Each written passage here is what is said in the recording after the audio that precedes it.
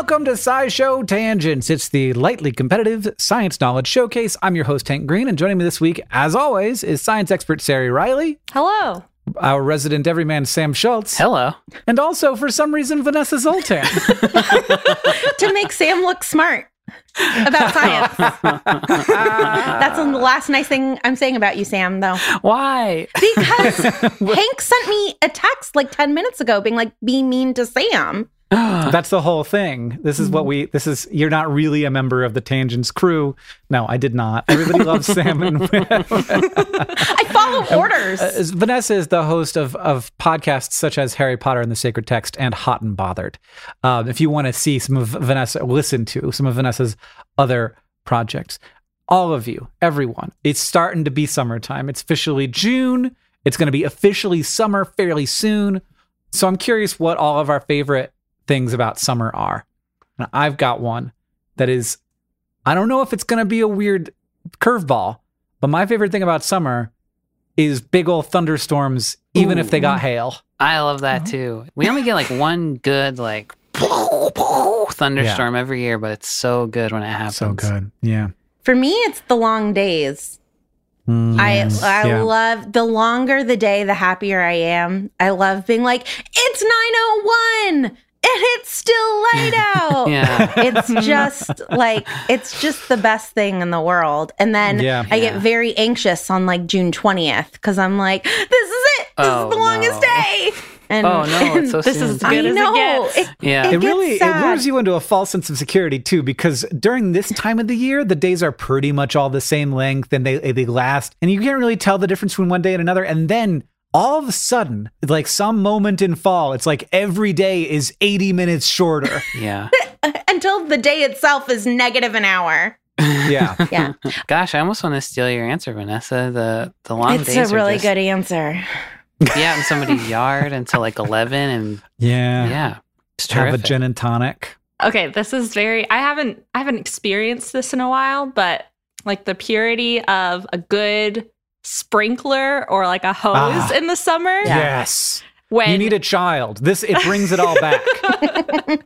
The child running through the sprinkler is just like, you just see their little face and you're like, there's nothing better in the whole world. That's it. That's like the peak joy.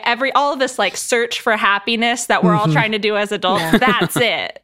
You're hot, you're a little sweaty, and then you run through cold public water. And that's it.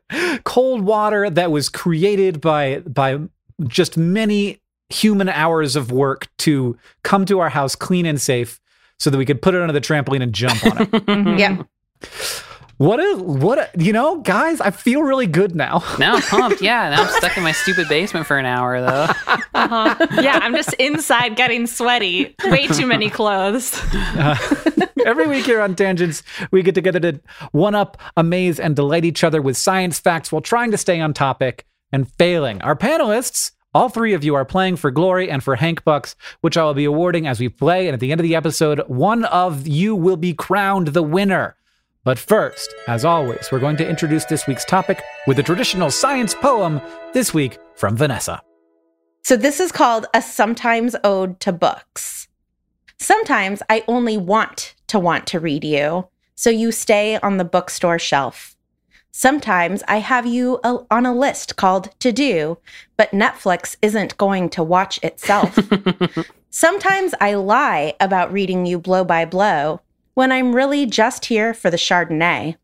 Sometimes I watch your TV show, but when people ask if I've read you, I say, yay. Sometimes you disappoint us over time. The fact of your permanence betrays you. Sometimes you age with gorgeous fine lines. Your genius, like magic ink, slowly shines through. Sometimes you say more with what you omit, make us wonder why it is this that we assume. Sometimes you delight us with your wit, make us laugh in the cancer waiting room. Some of you are crap, some of you are great, some of you are a waste of space. Depending on the book, I feel love or hate, but you make the world a better place. Books! Wow. Not science-y. Hank wrote a poem about an eagle eating like a bird or something once. That's not science. I forgot about that one. We can do whatever we want to. It's our podcast. It's our show. That was a beautiful poem. It was. It was very good. The topic of the day is books. And Vanessa, this is my favorite part of the podcast where I ask Sari what a book is and she can't answer because she's too much of a scientist. Sari, what's a book? I did look up. I was like, book, science definition. And the internet did not help me with that. Shocked. Yeah. Unfortunately, the biologists and chemists haven't strictly defined book. But what I could find is we had written word in the form of scroll, which is one long paper. And then eventually we were like, what if instead of one long paper, we have many small papers together? Yeah. Interesting. And then that became a codex. And each sheet of paper in a codex, I learned, is called a leaf. And each side of a leaf is a page. So even though we call them pages, they're a leaf. We're leafing through. Each side of a leaf is a page. So the page isn't is the numbered thing. So the page on one is side the numbered thing. 100, and then the next one is the 101. Both of those are pages, but the physical thing I'm touching isn't. When I wiggle it around, that's the leaf. That's the leaf. Yeah, and then at some point we just stopped calling them codices, maybe because it felt snooty, and we were like, it's a book instead. Book. That's where it gets kind of fuzzy. It is. It's too wizardy. It's maybe not snooty. It's dorky, right? It's a little bit. Consult the codex. My codex shelf. Yeah. I love the idea that that's how etymology works. Do you know what? This word's kind of snobby. Let's retire it. I mean, it kind of is. A lot of times people are like, we can't use that one. We can't. That's got the wrong feel to it. Yeah. Bad mouth feel. Codex and book both referred to, or that come from root words that are related to trees or tree trunk. So code, the word, came from tree trunk, and the word book came from beech, like a beech tree. And so apparently linguists think there's always some debate with words, that both of these words came from the fact that early written language was sometimes carved into barks, even though there were so many forms of writing. There was like vellum paper, animal skin, papyrus, etc. Listen to the paper episode if you want to learn more. But eventually the word for a specific type of tree, or just tree in general, was synonymous with book, because we were like, it's made of this thing. And now it's just this thing, because we have more use. We want to talk about books more than we want to talk about beech trees. So we're just going to steal that word and say, we're just going to call them books now. The word code comes from the word for tree trunk? Is that what you said? Yeah, it does. Earlier, caudex, C-A-U-D-E-X, from Latin, meaning literally tree trunk, but means book. All right. I feel like I am pretty solid on what a book is now, and that means that it's time to move on to the quiz portion of our show. This week, as is the case with our guest episodes, it's a double quiz show with no fact off. So we are going to begin with our game number 1, which is going to be called Truth or Fail. A new innovative game.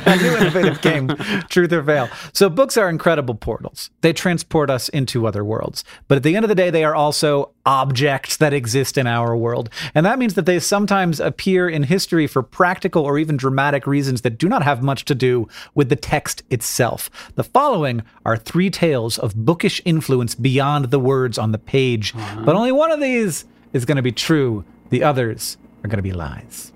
Are you ready? I feel the need to take notes, but I'm not going to. Oh, yeah. I always jot them down, too. I'll go over it. Yeah. Okay, I know. I just rely on dumb luck the whole time. There really isn't a way to do well. Yeah. That's why I win every time we play this game. It's because I've taken notes. Oh, okay. We'll see if that's true. The true fact might be fact number 1. Early drafts of On the Origin of Species were used to board up cracks on the HMS Beagle. So it took Charles Darwin some time before his expedition on the HMS Beagle to write on the origin of species. But when conservators studied one of the cannons from his ship, they realized that some of the cracks in it had been filled with paper from fragments that came from an early draft that he had thrown away while headed home. Or it might be fact number 2. In the early 1900s, a panic spread in the US and the UK centered around libraries and the possibility that books lent out by the libraries might be contaminated with disease. And so to test out whether this was the case, one man fed monkeys some milk from pieces of paper that came from books that had been borrowed by people with diseases. And then he found out that those monkeys didn't die. And he saved libraries. Book Maybe. milk. Book milk? Yeah, book we got to milk. come back to this. There's going to be an extensive discussion on book milk. Or it could be fact number 3. In the 1960s, a chemist working at the company Carter's Ink developing pigments came upon an idea called highlighters. But no one at the company was excited about his awesome idea until one of the executives realized that his kids could use it for the Bible they were studying in Sunday school. And that saved highlighters. But maybe not. It could be. Again, fact number 1, early drafts of On the Origin of Species used to board up cracks in HMS Beagle cannons. Or it could be fact number 2, the fear of library-driven pandemic led one man to feed monkeys book-soaked milk. Or fact number 3, highlighters happened because an executive realized that they could help his kids study the Bible. They all seem entirely plausible to me. I call nonsense on the first option because he was working on multiple drafts while still on the boat. He hadn't written it yet. I don't feel like you get rid of your field notes when you're still on the boat, right? You know how much Darwin hated himself, though. He just hated. He was just so sad, and like he's like, this. No one will ever. I can't be perfect, so it must be burned. I think even if he's sad, even in my fits of depression, I would not wad up my paper and then stick it in a cannon. Yeah, that's true. I would toss it overboard. If I'm sad, it's going as far away from me as possible. Similarly. Also, they're his field notes. Like, aren't they like the drawings of the things? Maybe it's just the part where he was writing stuff down, and then he was like, I don't know. Oh no, I think Hank is trying to mess with us. I don't think it's him. I'm definitely going to be wrong. Usual. Yeah. I think similar to Darwin, like Sari said, no matter how much I think everything I've ever done is garbage, if somebody tried to like throw it away or make it wet and stick it on a cannon, also a cannon, like a shooting cannon. Yeah, that wouldn't do nothing. They need to keep their cannons in good working order. That's also with wadded up paper. Sure. Look, cellulose is very strong. Okay. Hank Lignin Green. Yeah. The second one. Okay, book is it like oat milk? And it's no, milk? It's not monkey milk. No, not monkey milk. Is it like the oat milk definite? It's cow milk with books in it. Is that what you're saying? So I think what happened is he put milk in a little cup of book. Like he poured the milk down a little book ramp into a monkey, like you're at a party, except it's instead of a human body, it's a book. Instead of vodka, it's milk. The monkeys are taking a milk shot off of a book. Instead of an ice shoot. Yes, an ice shoot. That's what it is. I'm thinking of. Yes, it's like an ice shoot, but it's a book and it's milk and it's a monkey. I call nonsense on this too, because the way to test this would not be, we don't lick books. That's not how a book would be contagious. You are giving people of the past far too much credit. You think people in the past licked books? Well, no. I think that they make ran no bad sense. Experiments. Yeah. I'm not dumb. You're going to get all the germs you're going to get from smelling the book that you would from drinking milk off the book. Right. So if you're going to get sick from looking at the book, you're definitely going to get sick from drinking milk off of it. I kind of want this one to be real because I want you to tell us more about it. It does feel like early COVID-19 pandemic when we were wiping down groceries, wiping down library books. So my neighbors we're still just do one that. step away. I mean, I got to be honest. If you did this with Bailey's, I'd drink it. At the next Tangents Live show, we can do book shots. This is going to be a Patreon perk, is book-infused Baileys. I see it now. It's going to be on a sock. I'll buy them. Jesus. It's going to be a soda syrup. Okay. It is. No. I'm going for Bible highlighters. I know that Bibles, like there's the red parts that like mention Jesus, like Christians love highlighting the Bible. Oh, yeah. Is that what the red parts are? Yeah, that's what the red parts are. It's his words, right? Mm-hmm. That's where Jesus is talking. And so I'm going Bible highlighters. What if this is Vanessa bait, you know? Yeah, no, I think it's, I'm falling for it. If this is Vanessa bait, then good for you, Hank. I think I have to go with the monkeys drinking milk off the books. My soul is just telling me that I got to go with that one. Okay. All right. Normally, Sarah? I would do game strategy and just guess that. I sincerely do not believe Darwin stuffed his thing in the canon, though. So I think it has to be. I'm going to go with the highlighter as well. Yes. All right. Well, Sari and Vanessa, Carter's Inc. was one of the first companies to sell highlighters, but this story is actually inspired by how Post-it notes came to be because that was invented by a chemist at 3M named Spencer Silver. He developed a new adhesive that was easy to apply and then reapply without leaving any residue behind. He didn't really know what it would be good for until his colleague, Art Fry, realized that the adhesive would be really handy for one of his own personal problems, keeping track of the pages in his hymnal in his church choir, which he usually used little just paper bookmarks, but they'd fall out and then he'd lose them. Good. And this would allow them to stick them in there, keep it there, and the bookmarks would stay. And that was one of the very first uses for Post-it notes. And everybody was like, actually, these things are going to be great. I led you astray. It's okay. I usually lead myself astray, so it's nice to have a companion in this and be like, no, I went with theologian Vanessa Zoltan with this. Yeah. And Sam, taking place during the 19th century and the beginning of the 20th century, the Great Book Scare was a panic that led people to think that books could be contaminated with diseases and that libraries in particular would cause diseases to spread. And that led to many experiments featuring animals, including one from a scientist who claimed that 40 guinea pigs had died from being inoculated with book paper. Inoculated? Well, yeah. Who wouldn't? They injected paper into the guinea pigs. And they were like, oh no. They didn't like it. And the monkey experiment was indeed a thing that was detailed by an editor of a journal called Library. Oh, so it is a real thing. They really put book milk into monkeys, and the monkeys were fine. That's so goofy. So, but they didn't let them drink the book milk. They inoculated them with the book milk. No. They fed the book milk to them. They only inoculated. They put the it hamsters. in their mouths. Excuse me. Yeah, I got too confused about how wild this research is. So the Great Book Scare led libraries to develop a bunch of different methods for disinfecting books, like steam or formaldehyde, or just straight up burning them, which definitely did disinfect them, but caused other problems for the book. She's there. Meanwhile, in 1907, the UK updated their Public Health Act of 1875, which had originally been written to prevent people from lending bedding or other items exposed to diseases.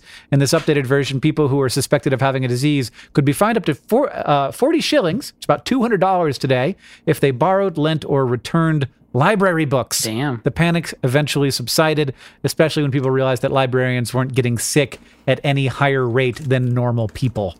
Not that librarians aren't normal people, but you kind of aren't. So, but in a good way. Can confirm being close proximity to many librarians, not normal people. I love that at the end of the day, it was data science. They were like, wait a minute. Let's collect some data, not run an experiment, but look at the librarians. Let's look at and everybody's like, you know what? You're right. Yeah. I have seen that the librarians are fine. Could have saved a lot of milk. Could have saved a lot of guinea pigs. Could have saved, yeah. But the monkeys were fine. Yeah, the monkeys came out of the deal ahead. They were like, thanks for the milk, bro. See you later. And that's how the monkeys learned Hamlet and were able to write it on the typewriters, because they probably drank Hamlet. They drank all the books. Hamlet milk. Yeah. I think new study strategy. Everyone talks about textbook under your pillow osmosis learning. You got to drink milk soak it off in of the some book. milk. Yeah, soak it in the milk, and then the knowledge will soak through you. Yeah. Solved. Yeah. Well, you need a lot of milk for like your average chemistry textbook, but like I could drink a lot of milk. Worth it. Yeah. I love milk. Thanks to all the cows out there. The Darwin thing was a big fat lie, but it was inspired by the fact that conservators were studying the canon from the wreckage of the Queen Anne's Revenge, a ship used by the pirate Blackbeard. Mm-hmm. So that's a real person and a real name of a real ship, and it was a real It canon. sounds like a diarrhea disease. Just sorry to take us there, but no one else. Okay, it was just They me. were- Right. They were studying this canon, and they found that there were little bits of paper in it, sealed up somehow. It seems complicated how this canon worked, but anyway, there's little bits of paper. They spent a lot of time trying to figure out what book these bits of paper might be from, and after analyzing them for a long time and trying to fit them together, they figured out that it was from an 18th century book called A Voyage to the South Sea Around the World, written by Edward Cook. I love the idea that they had a book about just being out on the ocean, Yeah. on this boat that's out on the ocean. They really love They're like, being you know on what? the You know what ocean." I want to read more about is this awful life that I'm living right now. But apparently they didn't like it enough to keep it all in one piece, because it did end up stuffed into a canon.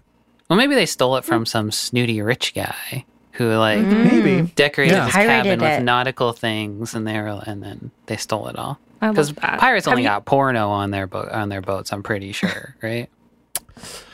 Boy, one of the worst stories I know is about pirate porn. Okay. What? Are you going to tell us, or is that all you're going to say?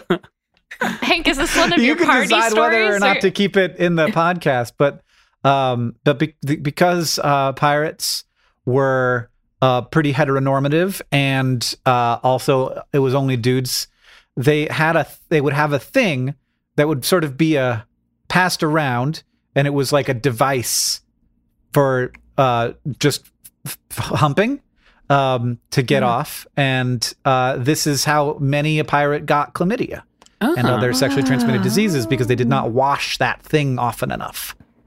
Well, that's not one of the worst stories I've ever heard. No. Yeah, I guess not. I mean, if I'm a pirate, I just do it the normal way. Yeah, They that's got hooks for hands, though, Hank. It's too dangerous. you think Or a lot like- of pirates have two hooks for hands? Every one of them's just got hit hooks. And they're like, what do we got? The only thing I can do is hook onto this massive fleshlight and just wail away at it. I mean, have any of you watched Our Flag Means Death? I haven't Not yet. I'm very yet. excited. That's other solution. Just all pirates just Gay. have fluid sexuality. Gay. Like All- there are plenty all of pirates, perfectly all gay. good people to smooch, holes to do that in if you just look around you. It wouldn't have necessarily solved the chlamydia problem. No, That's true. unfortunately not. I think it would have been more fun. It's like a funner way to get chlamydia. It's a much more fun way to get chlamydia. Yeah, that's true. If you're going to get it. You get some emotional connection to Yeah. Yeah. Just a little You might as well support. also get emotional chlamydia if you're heartbroken. Yeah. Mhm. You're heartbroken by a pirate. Well, Sam's going to cut all of that out. I liked it. I liked my joke about the hook hand, so Yeah, it's a good It's one. very funny. All right, everybody. Now we're going to take a short break, and then I have another game for our panel.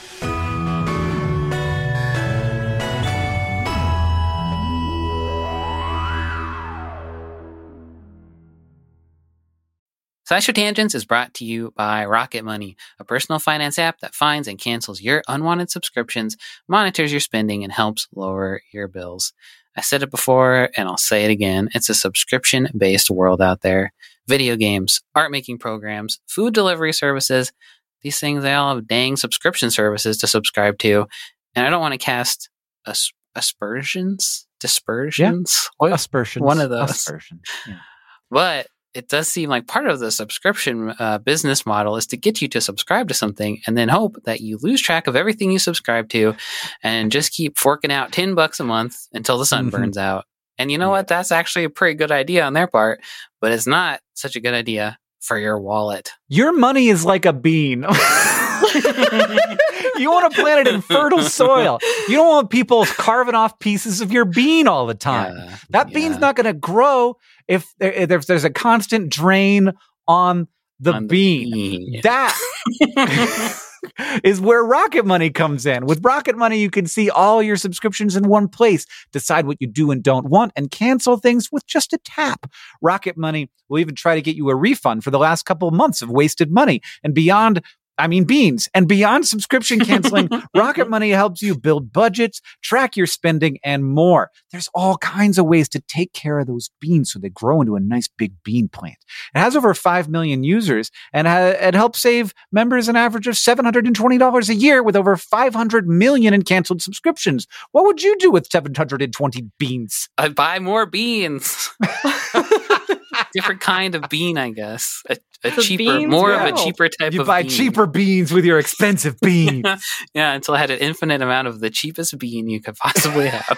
Subscription companies hate this one simple trick because you figured out their plot and now you can use that money for beans instead. Stop wasting money on things you don't use and start using money on things like beans. Cancel your unwanted subscriptions by going to rocketmoney.com/tangents. That's rocketmoney.com/tangents.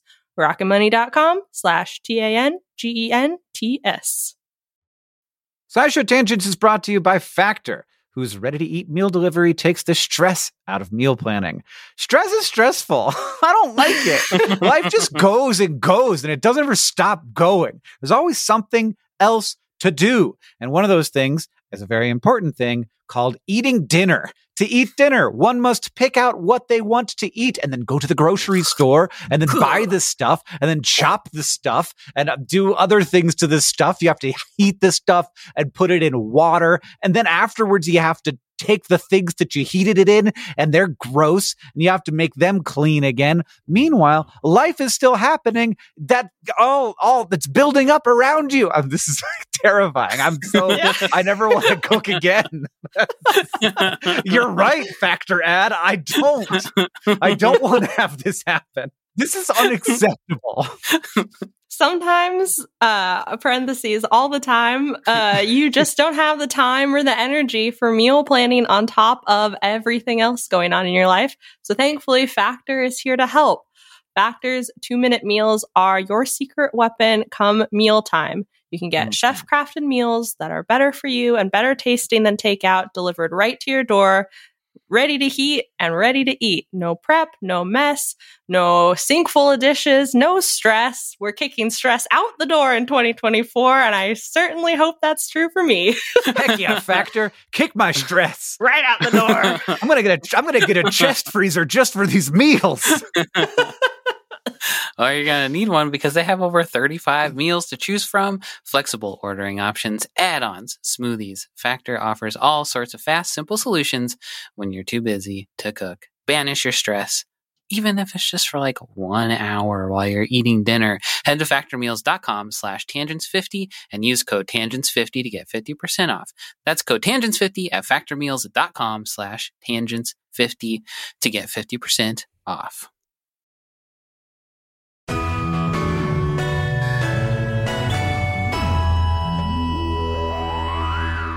Welcome back, everybody. It is now time for our second game of the episode. This is called Secret Messages. There are plenty of messages written in books. That's one of the main things that they do. But sometimes the most compelling thing about books are the things that you can't see. So today, we're going to be playing a game called Secret Message. I'm going to tell you a story of people diving deep into a book in ways that do not involve actually reading the text. And then I'm going to give you 2 options for the secrets they found as a result. And you have to guess which secret is the real secret, and you'll get a point.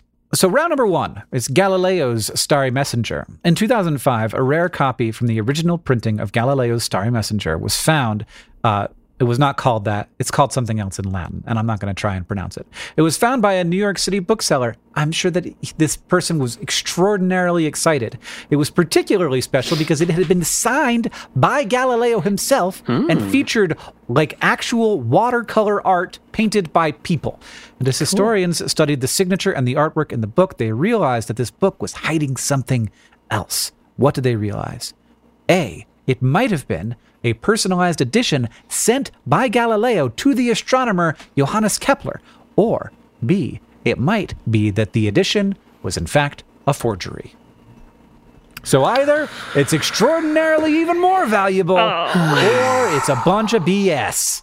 I would have guessed that Galileo lived in 400 BC and Kepler lived in 1965. I have no idea.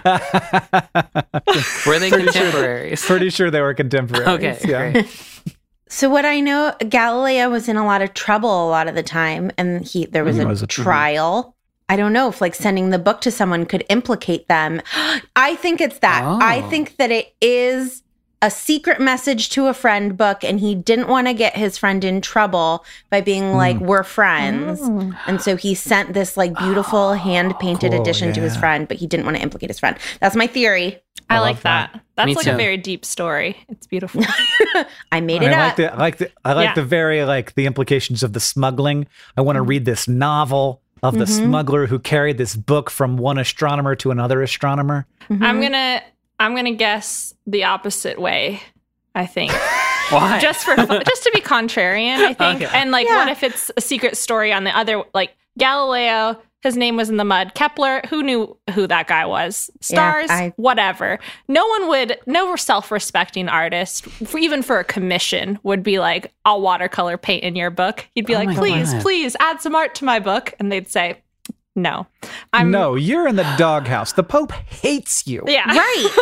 I will absolutely not decorate these pieces of paper and affiliate Shoot. myself with you. That's a really good point too. Now I'm gonna go with Vanessa though. I'm gonna Okay. guess out. Thanks, Sam. Well, guess what, everybody? Points to Sam and Vanessa. Oh, no. Oh, no, Yay. no, take it back. Sorry. Oh, No. Everybody start over again. Opposite of that. You have to give us points anyway. yeah, That was rude. Sorry. Points to Sari. Sam, I led you astray with my story of nonsense. Yeah, and I was so happy. Yeah, I mean, I wish that was the thing. Maybe that's what got me confused. So it was published in 1610. Galileo included a bunch of observations he'd made through his telescope, including the fact that the surface of the moon was mountainous and that Jupiter had its own satellites, its own moons.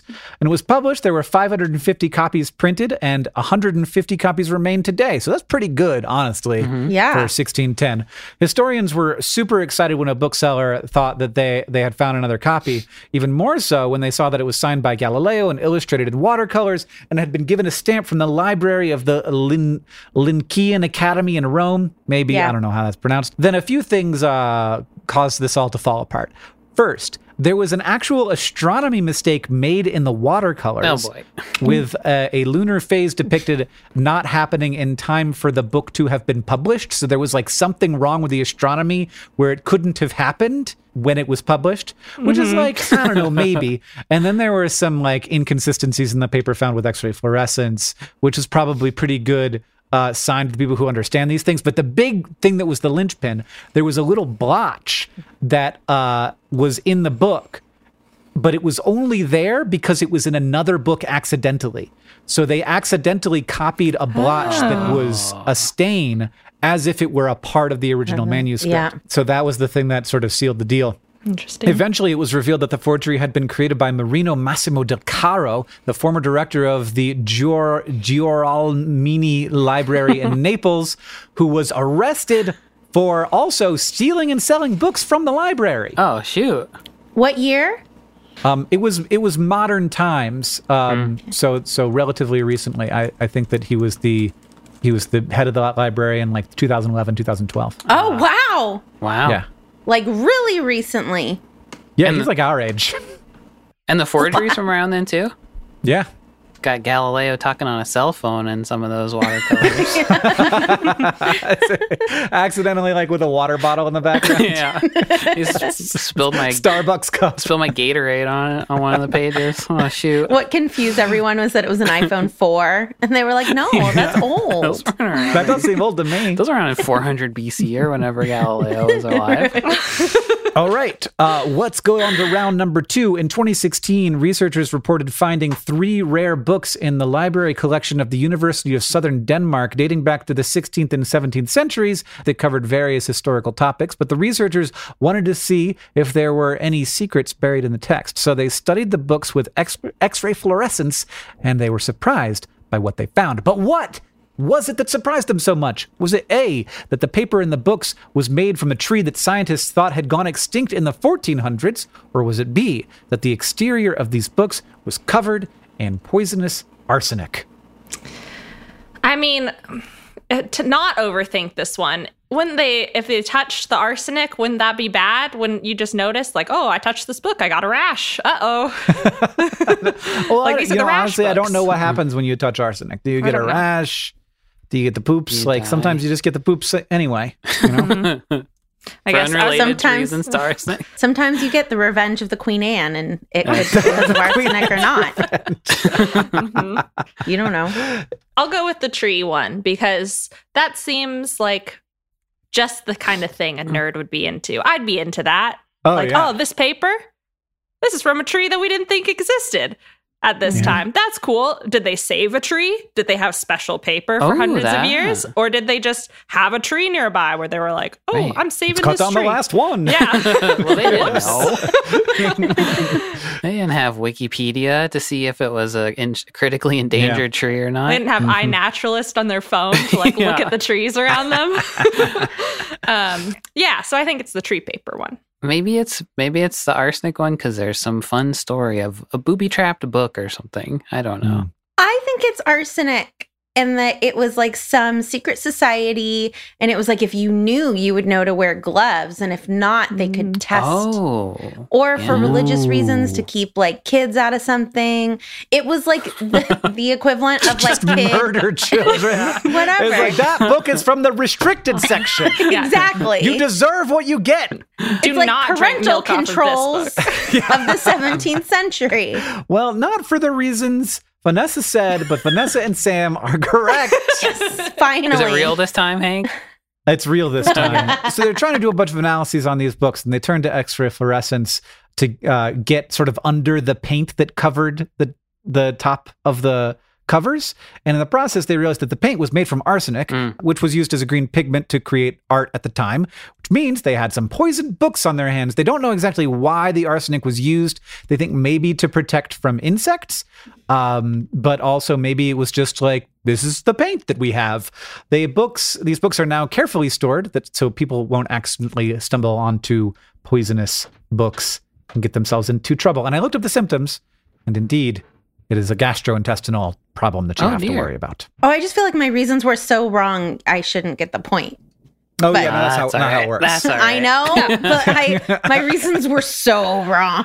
I wouldn't get any points ever if that was a stipulation of these games. No one ever has good reasons in this show. All right, our final round number 3. While we're busy looking for things hidden in past books, people are also creating books that will have their own hidden messages for people both today and in the future to uncover. For example, in 2015, scientists created a book whose pages are embedded with copper nanoparticles. What is the secret message in these pages? Is it A, that these pages can be used as a filter to kill bacteria in drinking water, or B, that these pages are more resistant to light damage and will be harder to destroy over time? Seems like too many steps to make a book and then make them a filter when you could just make a filter. Does it have stuff printed on it? I guess you didn't say. Did you say? It does have stuff printed on it, but like I don't think that it not for like they didn't make the books to be books and then get them to be also help filtering water. Because it could have just text on it that says "run water through this page" as a filter. Yeah, it's like an instructional manual. Yeah, I can say whatever you want. The first day of the rest of your life is today. Drink safe. Hang in there. Pour water here. If you lived here, you'd be home right now. It's the Snapple cap of paper. Well, shoot, now I'm going with that one because that sounds fun. Yeah, I kind of want to go with it too. I mean, more resistant to light damage feels more logical. Yeah. But I feel like, why not have a magazine page? There's so many fun things that people put in magazines. We got to get more fun. Why not a water filter? The light one is just so obvious that it's obviously a trap. Sometimes the trap is the true one. But no, go with your heart, Vanessa. No, my heart is the light one. Then you got to go with it. Okay, well, I'm going for it. I'm going for it. It's the light one. The narrative. Well, Shooting the moon. Sam, what a disaster you have created for Vanessa. Because it is indeed that it's just a little book of pages that you can tear out and put into a filter and make it so that it kills all the bacteria. That's Now, nice. there are problems with this idea. One, it's not very good.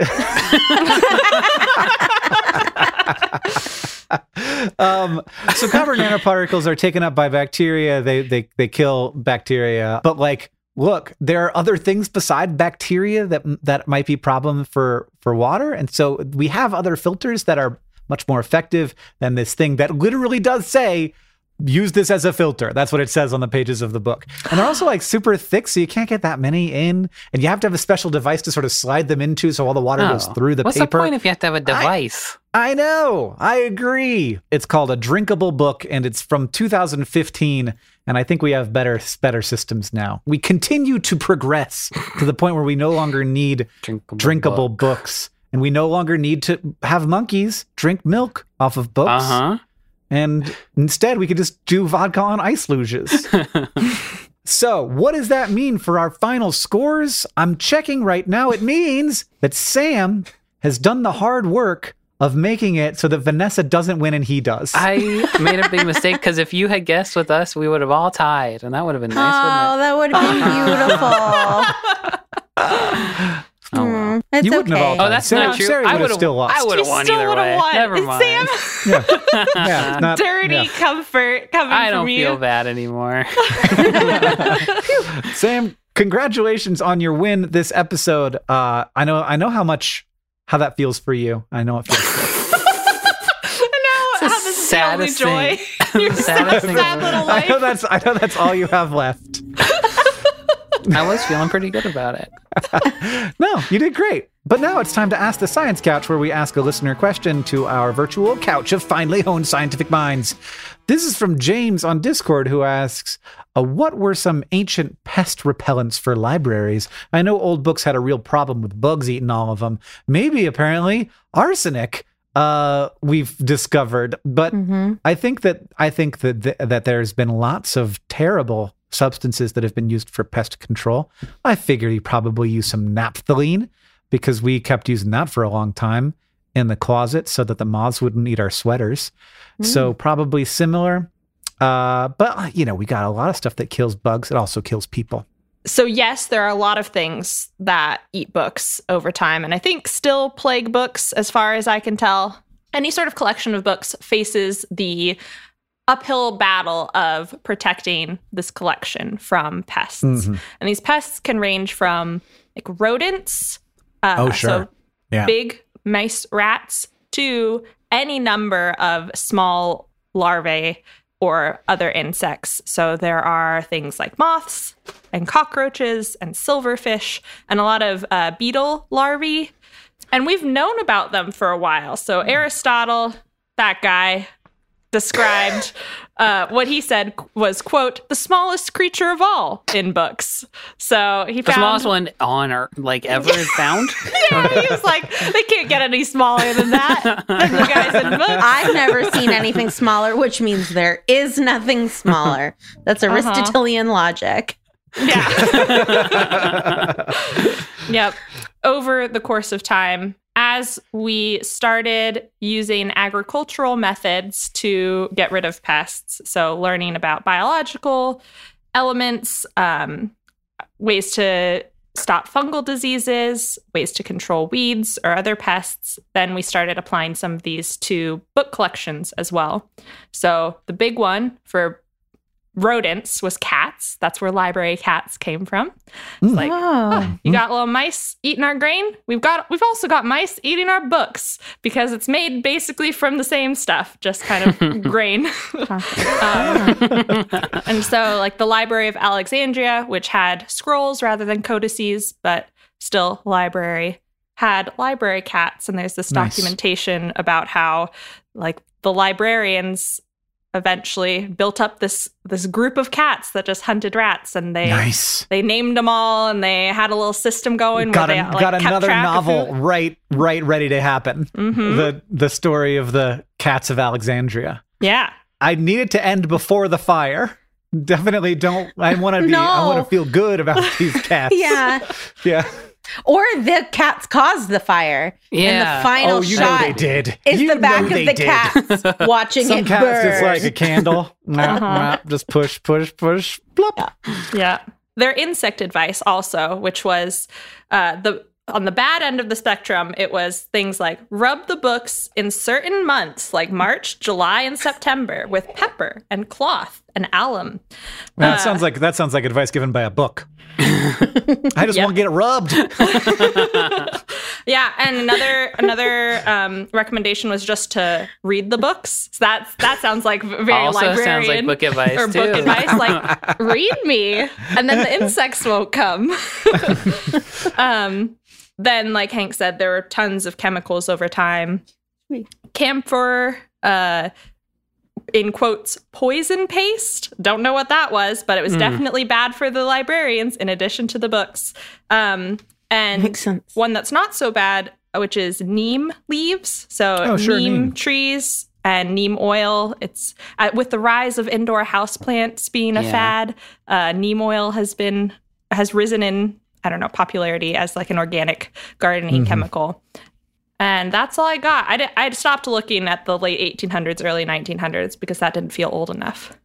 It's a big problem, and we've been working on it. And I don't know, like I look at my books and I'm like, I don't feel like a bug could take that on. But look, they can do anything. They got a lot of time. Bugs. They got nothing else to do.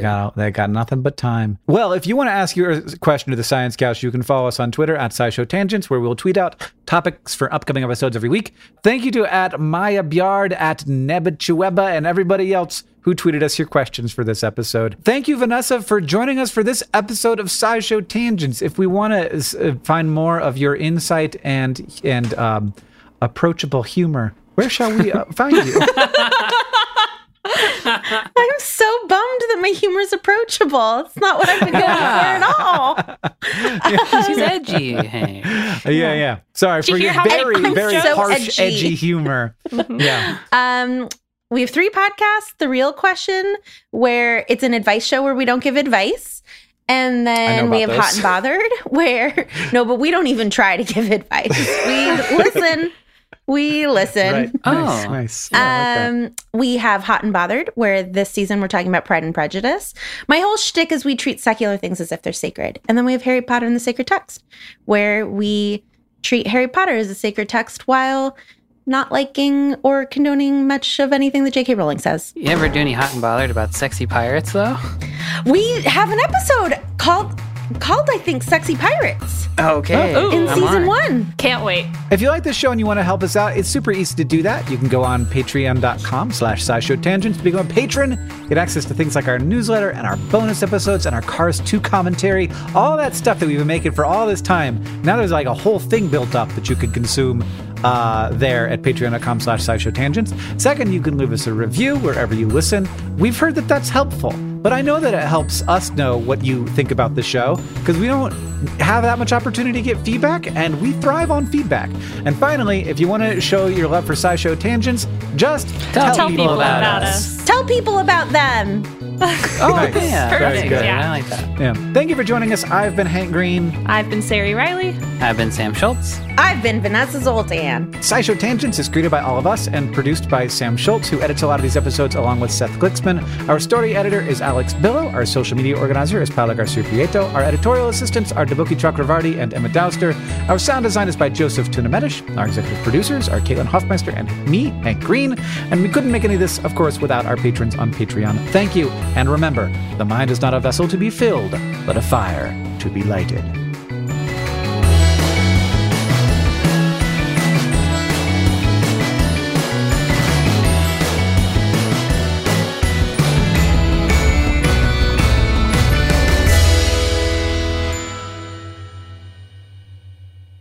But one more thing. Librarians, keep an eye out for book-eating pests like beetle larvae, by looking for evidence like frass, which is basically insect poop that looks like piles of sand. Besides being unsightly, the frass holds moisture, food particles, and chemical compounds that attract even more adult insects who will eat, mate, and keep damaging the books. Ugh. You can easily vacuum up frass on the shelves, but a lot of poop dust can get inside the partially eaten books. So a librarian from the University of Hawaii at Manoa in Honolulu wrote up a guide about how they dealt with a huge beetle infestation, including thunking some more sturdy books on to knock out the frass, and the, quote, effective and amusing solution of using personal massagers, aka vibrators, along the spines of more fragile books to loosen up any stray poop. Now that is a romance novel. It's not.